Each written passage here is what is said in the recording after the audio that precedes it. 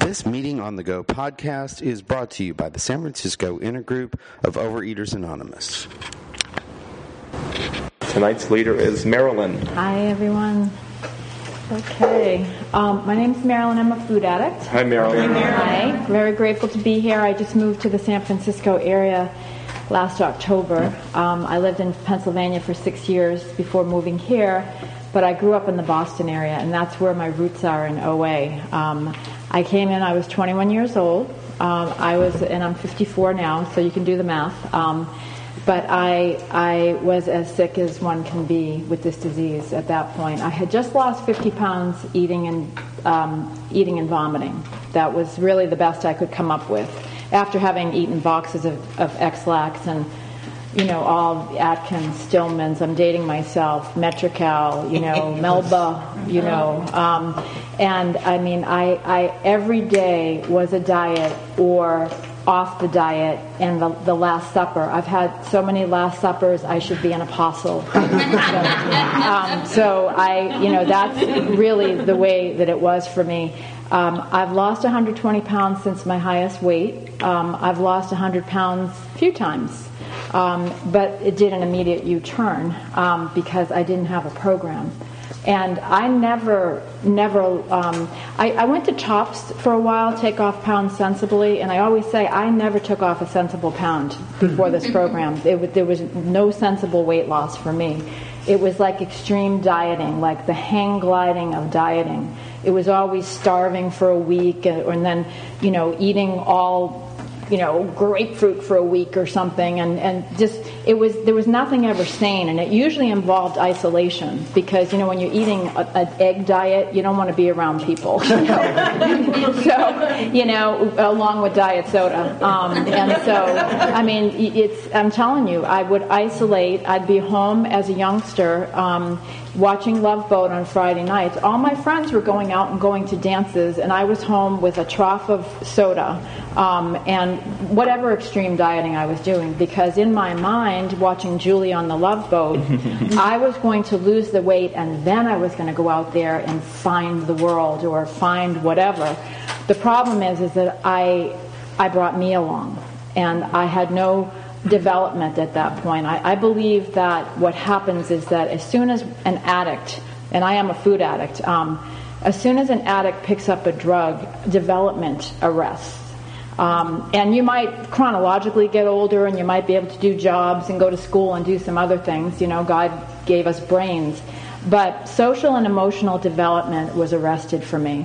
And I would much rather find comfort in food or some form of substance. And I picked up other substances along the way as well. I picked up cigarettes, picked up alcohol, picked up marijuana. I was, graduated from high school in 1974, the mind expanding, real mind expanding, right?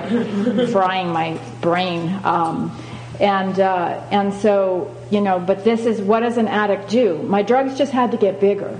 I didn't like reality. Reality was not nice. I did have some things going on, and I will say that I did have some difficulties in my family life.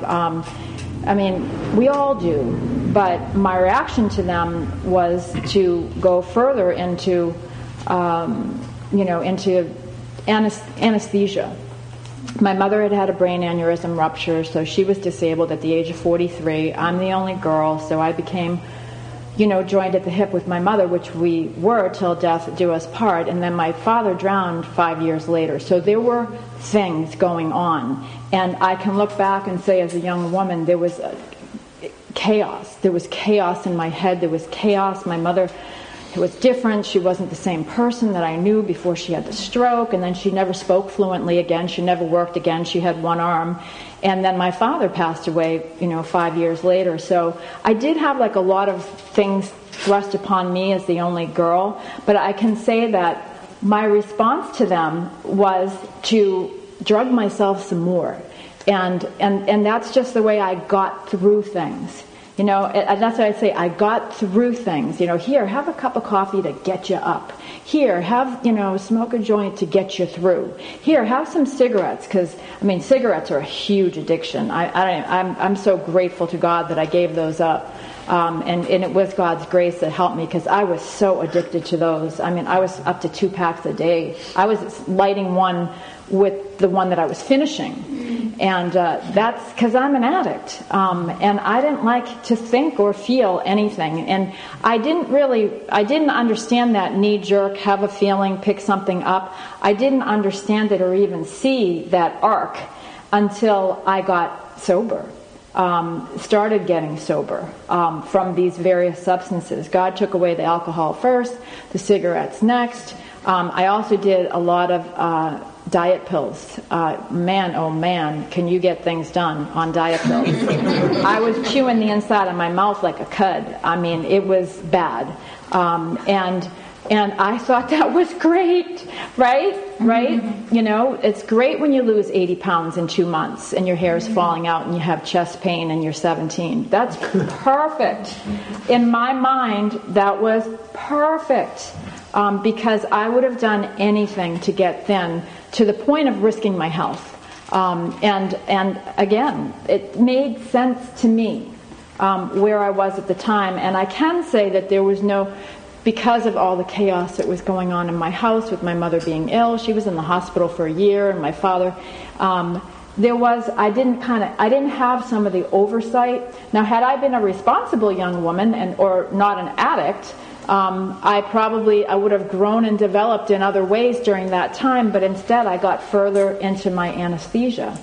And I was always I was a relief-seeking missile. I had a friend in program early and he was an old AA guy, and he was old. I was 21 and he was like 40, old, right? So, but he said, Marilyn, I'm a relief-seeking missile, and I remember that resonating with me. And the other thing that he taught me was, he said, don't expect your family to understand what you need to do with this program. He said, ask them to accept it, but don't expect anyone really to understand but another addict. Because actually I'll just back up a little bit, so that's where I was. That was the state of affairs when I got back into TOPS for the last time. And at the very last meeting I ever went to with TOPS, I had lost 11 pounds that week. I was the big loser that week because I had eaten boxes of X-Lax. I had starved myself the 2 days prior to the weigh-in. I had taken off as many clothes as you can in a church basement to get on the scale and still be proper, including post earrings, to get on that scale at the TOPS meeting. And I lost 11 pounds, and everyone at the meeting clapped for me, and I burst out crying. And so what happened was, there was a person who was leading at the time, and she said, she came up to me after and she said, what's wrong? And I said, you have no idea what I did to lose this weight. And at that point, too, I had started eating and vomiting. That was my new diet plan. I was a night eater, so I would get up in the middle of the night and eat. So I don't even know. This is, to the extent of my world history, that the Romans had vomitoriums. And so, that seemed like Velcro to someone like me, just attached into my mind. And I didn't even, bulimia wasn't even out in the mainstream. Like, people know about it today. Back then, I had never really heard about it, but all I know is that I started sticking my fingers down my throat, which tells me that this is a progressive disease. I came up with that. That just came from my inner being as a good idea. And something that might prevent me, because at that point now I wanted to lose weight, but I didn't know how to stop eating. And I knew the calorie count of everything known to man. I know the fat grams. I'm like a food scientist. I knew everything about food except how to stop eating it. And so I couldn't stop eating, and I wanted to lose weight, so sticking my fingers down my throat made sense. So that's where I was when I came into program. Had just lost 50 pounds, and this gal at the TOPS meeting said, "Well, I was crying. I was crying at the meeting, and she said, I went to a meeting in Florida, It was a weight loss group, but it's really for extreme cases. And I remember that a little bit of spark of hope came into my mind at that time, that maybe there might be some hope, because I knew I was an extreme case. I knew at that point, I felt like I was possessed. I felt like there was some kind of evil force within me, because my thinking had become so twisted, of suicidal ideation, self-hatred. I'm talking like I'd think about killing myself pretty much on a daily basis. I'd wake up in the morning and wished I hadn't awakened. And so that's really where I was. And so I knew that I wasn't your average. I didn't even belong in tops. I thought if I ever opened up my mind to some of these women at this place, but maybe now looking back, probably some of them were like me, but I can remember thinking, nobody knows what it's like to be me. Nobody. So that's where I heard about my first Overeaters Anonymous meeting, and it was in the hometown, at the hospital, where all the things happened in town. It was a Friday night. It was a Little Red Book meeting, which is an AA book of the 12 Steps, which is my favorite book of all the 12-step books. There were 2 women at the meeting. It was like God in central casting in heaven had put these 2 women. One woman was bulimic, and she was no longer doing it, and the other woman was a night eater, and she was no longer doing it. And the 3 of us sat at that meeting, and I sat there and cried, but I had hope. That was the first time I had hope, and it was the first time that I ever really told anyone what I was really doing. And they didn't, run away screaming or flip out or call somebody, because I just had this feeling like if I ever told anyone what's really going on between my ears, they will call in the white coats and I will get put away somewhere, because it was hard. It was hard to live with that dialogue in my head. I'd say I would be in a situation and I'd be telling myself, "You're stupid. You sounded stupid. You shouldn't have said that. They're going to think you're an idiot." And I mean, this is the kind of dialogue that went in. This is the way I treated myself. It was like having an abusive spouse or something, but I was the abuser. I was abusing me. This dialogue that went on, this committee that went on in my head, pushing myself around, never can be happy. There was never going to be any peace in my mind. And so when they talk about in the steps about I'm powerless over food and my life is unmanageable when I eat it, I've come to believe that a power greater than myself can restore me to sanity, and I make a decision to turn my life and will over to the care of God as I understand Him. I get that sanity part, because I might have been able to function and do some other things. But again, if I forget what that movie was where they kept rolling, this guy's life was a movie. If my life and my innards were a movie, it would have been like a Stephen King thing, number one. And number two, somebody would have said, get that girl some help. Get her some help really, really fast. And at the time when I came into program, I had been going to this Catholic Charities, was like a free service for counseling, and I had this poor woman. I'm going there. I had gone to her because it became really bad in my head, and I told her that I wanted to kill myself. And this poor woman, I would go and schedule appointments with her and cancel them, and this poor thing was running around the block looking for me. And I look back on that. I don't even know her name. I'd love to do, I guess my amend is being here with you tonight, because I have no idea who she is, but I put her through a ringer, I'm sure. As a practitioner, she probably, felt somewhat responsible for this person. And so in any event, that was where I was when I came into program. Now, at the time that I came into program, we really didn't have a real tight message as far as what works and what doesn't work. There were some quote unquote food plans out there. One of them for me, and I talk about food because it's for me. I just have to say, I can't eat flour. I tried the food plan that you could eat not white flour, but other kinds of flour. And I'll tell you, I was out at fried Shreks, getting, summer foods and all of that, because I found a way to make, whole flour into like fried food. That's just me.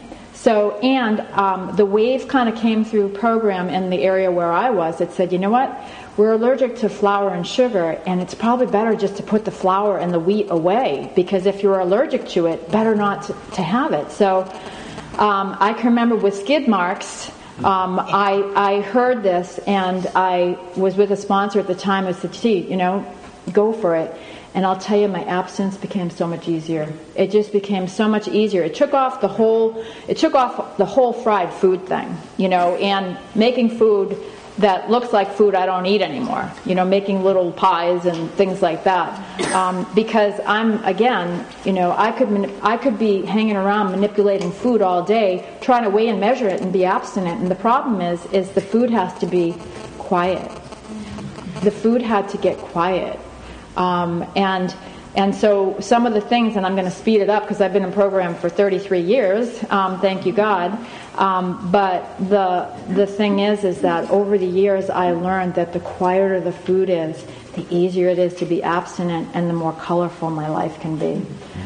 Because when I'll tell you what, herbal teas, I can make a life's work of herbal tea consumption and buying it, and I could buy it from different countries, and I could buy different colors and different flavors, and I say that I'm just telling my story, because I could spend my days using quote unquote free things compulsively, and for me there's no free food.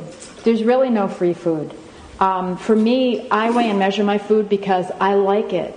I didn't like it initially, but I was told that this would be another freedom, because I can't live at a continuous buffet. And I mean, if you ever walked up to a buffet, I love having a scale if I need to be in a situation where there's a lot of food, and I take real responsibility with my food.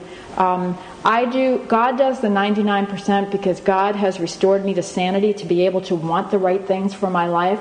But my 1% is my 1%, and I do 100% of my 1%. And I'm telling you, if you work every tool every day, and the only thing I don't do every day is meetings, although I did do 90 meetings in 90 days when I first started, and in fact, because I was young and I was able to do it, I did meetings for about a year and a half every day. We went to AA meetings, and then eventually we started a lot of meetings in our area. And so I went to those meetings, because I can remember my family was concerned, and I heard my brother talking to my mother, and they were kind of whispering outside, and they said, "It's brainwashing." I think it's brainwashing. I don't know if you can hear this on tape, but he was saying it's brainwashing. And you know something? My brain needed washing. My brain needed washing. It really did. I needed some help. I needed some sane and happy, useful thinking as it related to the food. And I got that. The tools. We used to read about the tools, like my first 6 years in program. Just let me tell you, I was on the development team of every way you can do program that doesn't work. For my first 6 years, I spent doing program every way that will not work. And you cannot rob a thief, so nothing gets by me. But some of the things that we learned, growing up in the Boston area, is that, again, keeping the food simple, that there are no free foods, that I drink water in between meals. I think it's given me nice skin. It's good for the elimination and, other things that we start caring more about as we get older. And it's healthy. It clears toxins out of your body. I used to drink so much soda that I would be bubbling along. And, it's not good for you. I constantly had this, heartburn thing going on. And it has a lot of toxins. And then never mind the sweeteners. Sweeteners have nutritive dextrose, OSE, that's sugar. You might only have 2 calories, but it plays with your blood sugar. Your blood sugar elevates, then it plummets, and you want something sweet again. That's what happens. I'm not Miss OA, Miss Purity, wear Birkenstocks, I love Birkenstocks, but I don't do these things because I want to be Miss Purity and all of that. I do it because I don't want to eat. I don't want to eat, and I don't want to put trigger foods in my body. For me personally, caffeine, huge. I am a drug addict with caffeine. I was drinking 20 cups of coffee a day, plus Cremora, which is corn syrup. And I just said that one because you talk about flying.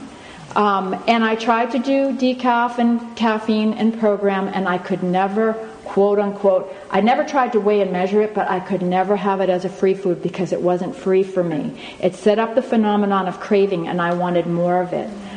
Thank you. And so by God's grace, I was willing as God. See, in program, what I've learned is I give up to get. I don't give up to punish myself. This program is not a prison sentence. The prison sentence was being out of this program, having this disease, and having no clue what to do. Having no clue what was wrong with me and wanting to kill myself. That's the prison sentence. The program is not the prison sentence. The program is the gift from God. Does it require discipline and effort on my part? Absolutely. But if you want to be a pilot, it does. If you want to be a nurse, it does. If you want to be a doctor, it does. If you want to do anything that you want to do requires learning something new and a set of practices in order to do it so that you're successful at it, no matter what it is. And it's the same thing with the food. And I never watched Dr. Phil that much, but I do remember watching a couple shows where he had people with weight loss and whatnot. But one of the things that he said a few times during the show, and that I kind of picked up, but he said people would tell their story, and he'd say, "Well, how's that working for you?" and I like that one because, and I would say that to anyone in this room, including myself, if there's some place where you're at and you're not happy where you're at, and I know people who have been in program as long as I have, and they still haven't caught the wave of abstinence. And I know, partly because I know some of them personally, it's still a rebellion. They're just not willing to give up it's like, you can't want to be thin without giving up the food, and so it sounds crazy, but it's not a thyroid problem. You eat more calories than you expend, and you have extra weight. You eat less calories than you expend, and you have less weight. That's where part of the abstinence, not that we do calories, but I'm talking about the realities of eating too much, and you gain weight. And then, well, okay, so if you're not happy, but yet you grouse against, I can't weigh and measure, I think it's a form of control, and I think it's rigid, and this and that, and it's like, well, how's what you are doing working for you? And so I say that because the how of the program is honesty, open-mindedness, and willingness, and it is important that we be open-minded. Part of the honesty thing is step one. Am I powerless over food and my life is unmanageable when I eat it? Well, that's for me to answer, and that's for everyone to answer. Nobody can tell you, and I can tell you because I have family members who are killing themselves with their weight. They've eaten themselves to disability, and I can't tell them that they need help.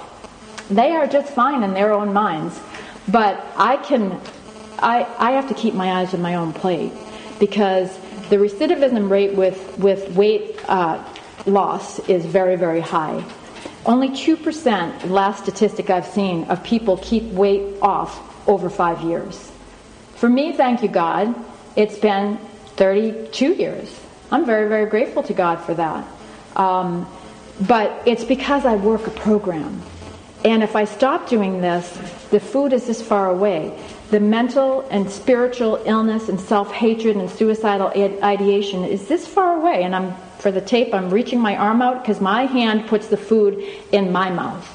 My hand puts the food in my mouth. Nobody makes me eat. Nothing can make me eat. There is no situation that can make me eat. I make the decision to do that. And I say that because owning that is the beginning of recovery. It's step one. It's actually an entree into adulthood, accepting responsibility for my own behavior. It's not just that I have a thyroid problem. I always thought I used to pray to be diabetic. Think of how sick that is. Because I thought that would make me lose weight. Well, you know what? That wouldn't work either because I know plenty of diabetics in program who are losing limbs. And so, the bottom line is I have this disease, and the good news and the gift is that the power of God has restored me to sanity, and I work this program because I want to. I didn't always want to, and they say if you don't want to go to meetings till you want to go to meetings. And I say the same to you. Keep coming back. until you want to be here. And because this is a place where you can get the help that you need. And I say that because my life is a miracle. God has done for me what I cannot do for myself. And I know that I never, ever, ever have to eat again compulsively. Thank you.